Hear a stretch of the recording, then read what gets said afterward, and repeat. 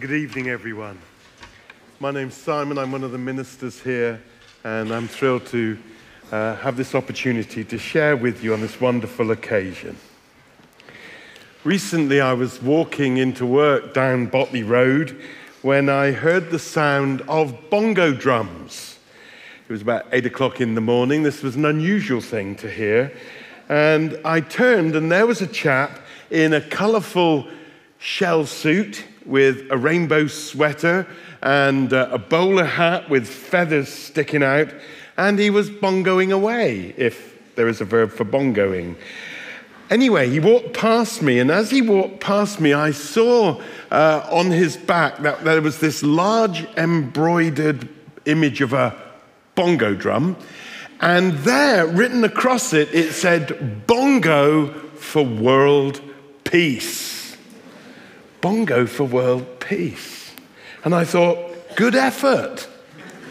I like that. I like the bongos. My son Nathaniel is a bongoer, and he's actually playing at a carol service down in Bournemouth even as I speak. But I thought, I wonder whether that's going to work. Are the bongos going to do the job? The fact is, seriously, we do need world peace. We need peace in our world, we need peace in our time, we need peace in our relationships, we need peace in our lives, peace in our minds. But where are we going to find it? We've been through a really tough time the last couple of years. And in the last few months, we've seen England facing a real political instability and looking at economic bankruptcy. But when we look internationally, we've seen dark storm clouds gathering in Ukraine with Russia's illegal and immoral invasion of it. As we were rehearsing this afternoon at 4 o'clock, a group of Ukrainians asked if they could come in and just sit in the church. They sat at the back, the choir were rehearsing, and they sat there in tears, and I spoke to them. They were all from Mariupol, and they've seen their homes destroyed and their people killed. There is a great need for peace in our life and in our lands. Global and political and financial turmoil on the one hand is echoed by a kind of internal and emotional and existential and mental turmoil. And many of us are not really coping well, not coping with the stress and strain and being stretched by this all. Again, today I've had 3 conversations with people, all who are suffering real mental illness at this time. And how many of us in here understand exactly what that's like, to have our minds being stretched to the limit. I think many of us will sing the carol from experience this year. In the bleak midwinter, frosty wind made moan, earth stood hard as iron. Certainly that's how it seems. How we need peace, but how are we going to find peace? How are we going to get peace? I read one self-help writer a week ago who offers her top tips for peace at Christmas. I thought this is going to be good. I might nick it for my sermon. Number 1, recite a Christmas mantra like, "I will keep Christmas in my heart." I thought old Dickens and Scrooge would appreciate that, but is that going to work? Add some fun to your Christmas chores and clean the house singing Christmas songs loudly. Hands up if you think that's going to work. I can't see whether you put your hands up. It's black as far as I can see out there. Another one was set aside 5 minutes each morning to sit quietly with a cup of Christmas blend coffee and just breathe. Again, I thought, like the bongo, I thought, good effort, but is that all you've got to offer? I'm not sure that's going to work. I need more than that. We need more than that. One TV Christmas advert this year was about Toby the turkey. escaping an abattoir. Any of you saw that? And it claims, quote, "Peace on earth begins at home. Have a vegan Christmas."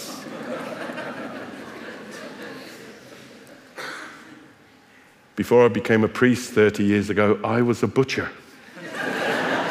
And I struggle, I gotta be honest. I actually married a vegetarian and she'd be very happy with that, but not this year, I'm afraid. But again, I think, good effort, but is that gonna work? I mean, serious needs require serious solutions. To have peace on earth, we need the peace of heaven to come to earth. And that's what Christmas is all about. And that's what this evening and all that we hear read and said and sung will tell us. Around the time of the birth of Jesus, everyone was talking about peace on earth. It was a theme. Poems were being written about the peace on earth that had been brought by Caesar Augustus. It was called Pax Romana. And what it meant was that Rome had literally suppressed all her enemies at the point of a sword. And one brilliant philosopher, a Stoic, father of Stoic and Cynic philosophy, Epictetus, that was a bit of Oxford for you, said, "While the emperor may give peace from war on land and sea, he is unable to give peace from passion, grief, and envy. He cannot even give peace of the heart, for which humankind yearns far more than outward peace." And how right he was to see that. Caesar couldn't give that. Political stability, perhaps, but peace on the inside and peace with God. Epictetus couldn't offer any good solution. He could only observe and analyze. He said, actually, the best we can do is que sera, sera. Have a mindset that says this is how it is and we ain't gonna change it. He's the father of Cynic philosophy. But 700 years before Jesus, the prophet Isaiah saw and declared, he said, "For to us a child is born, and to us a son is given, and the government shall be on his shoulders, and his name will be Wonderful Counselor, Mighty God, Everlasting Father, Prince of Peace." And the prophet Isaiah saw that one would come from God, who was God, to be with us. A child born in time, in space, in our world, in a place, but a child who was a son given from all eternity, God's eternal Son. The one who created the universe, contracted to a span, wed to human blood in virgin's womb, and he was born with a purpose. Mighty God, Wonderful Counselor, Everlasting Father, to bring the peace of heaven on earth. God didn't send a therapist or an economist or a general or a philosopher or a politician. We got a lot of them. What we needed was God himself to come to the rescue. And Isaiah says twice, "For to us a child is born, to us a son is given." Twice he underlines that, to us, to us. God came for us. He's not ignorant of us. He's not unaware of us. He's not indifferent to us. He came for us. Jesus is born with your name tag. He is born as a gift for you, to bring you peace. The Oxford academic and author of Narnia, C.S. Lewis, wrote, "God cannot give us happiness and peace apart from himself." He says there is no such thing. And the wonderful thing is that God does give himself in Christ Jesus. God gave himself that first Christmas to us to bring peace. So peace on earth and mercy mild, as we will sing shortly, comes when God and sinners are reconciled. That's what we sing, and that is the truth we understand as Christians. Peace comes as we welcome God's Prince of Peace and receive the government that's on his shoulders and his wonderful counsel and his might and his heavenly eternal fathering. You know, the theme of peace accompanies Jesus all his ministry.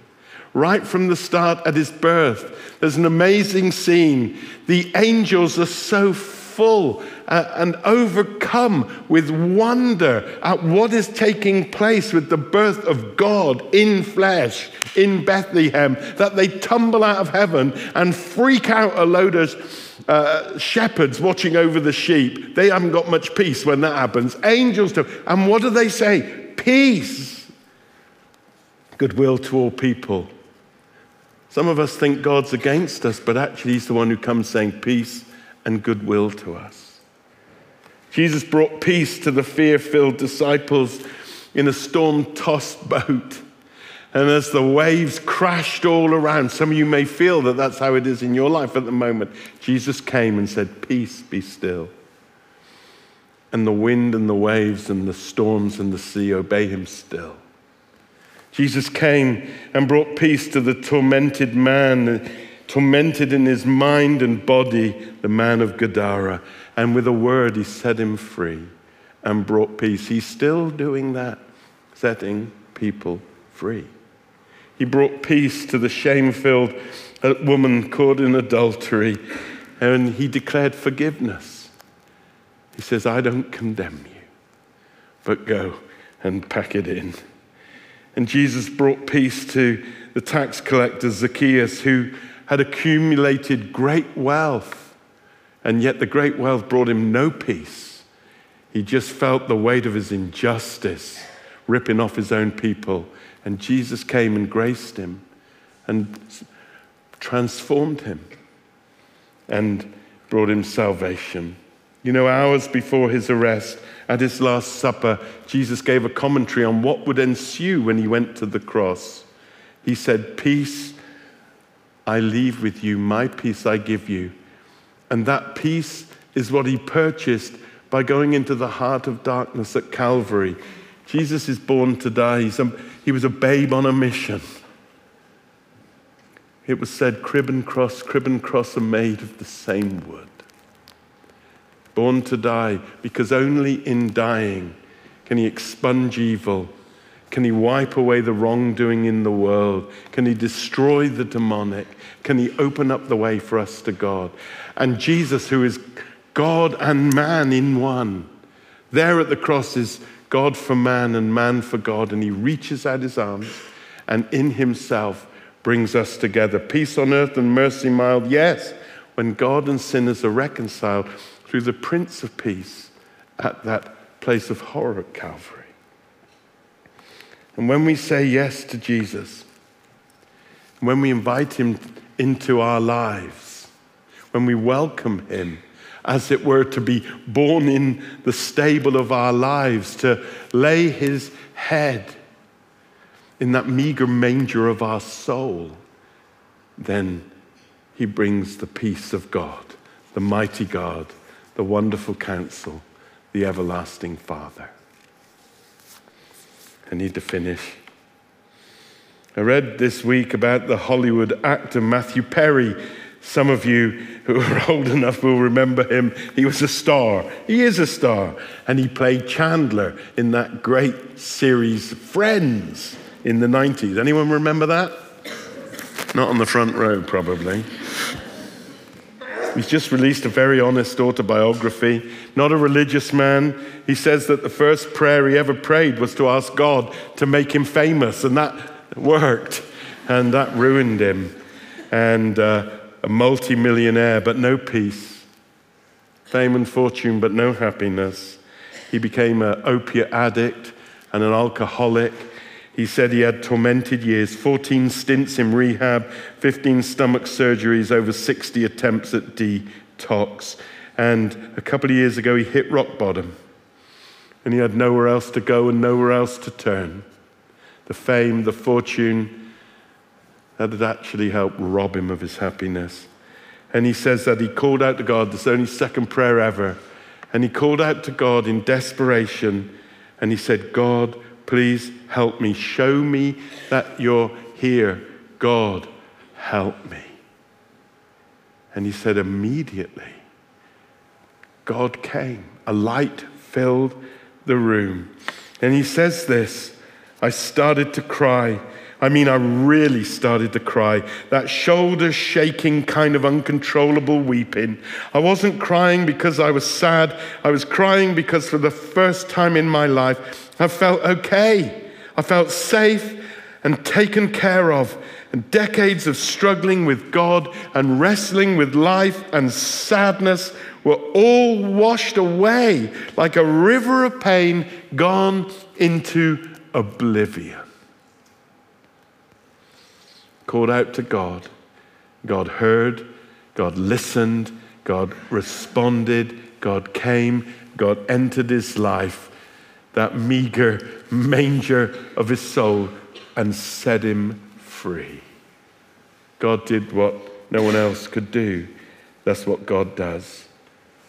Jesus is the Prince of Peace, and he wants to come into our lives. He entered our world 2 millennia ago, and he wants to enter our lives now, and he wants to bring his peace. Amen.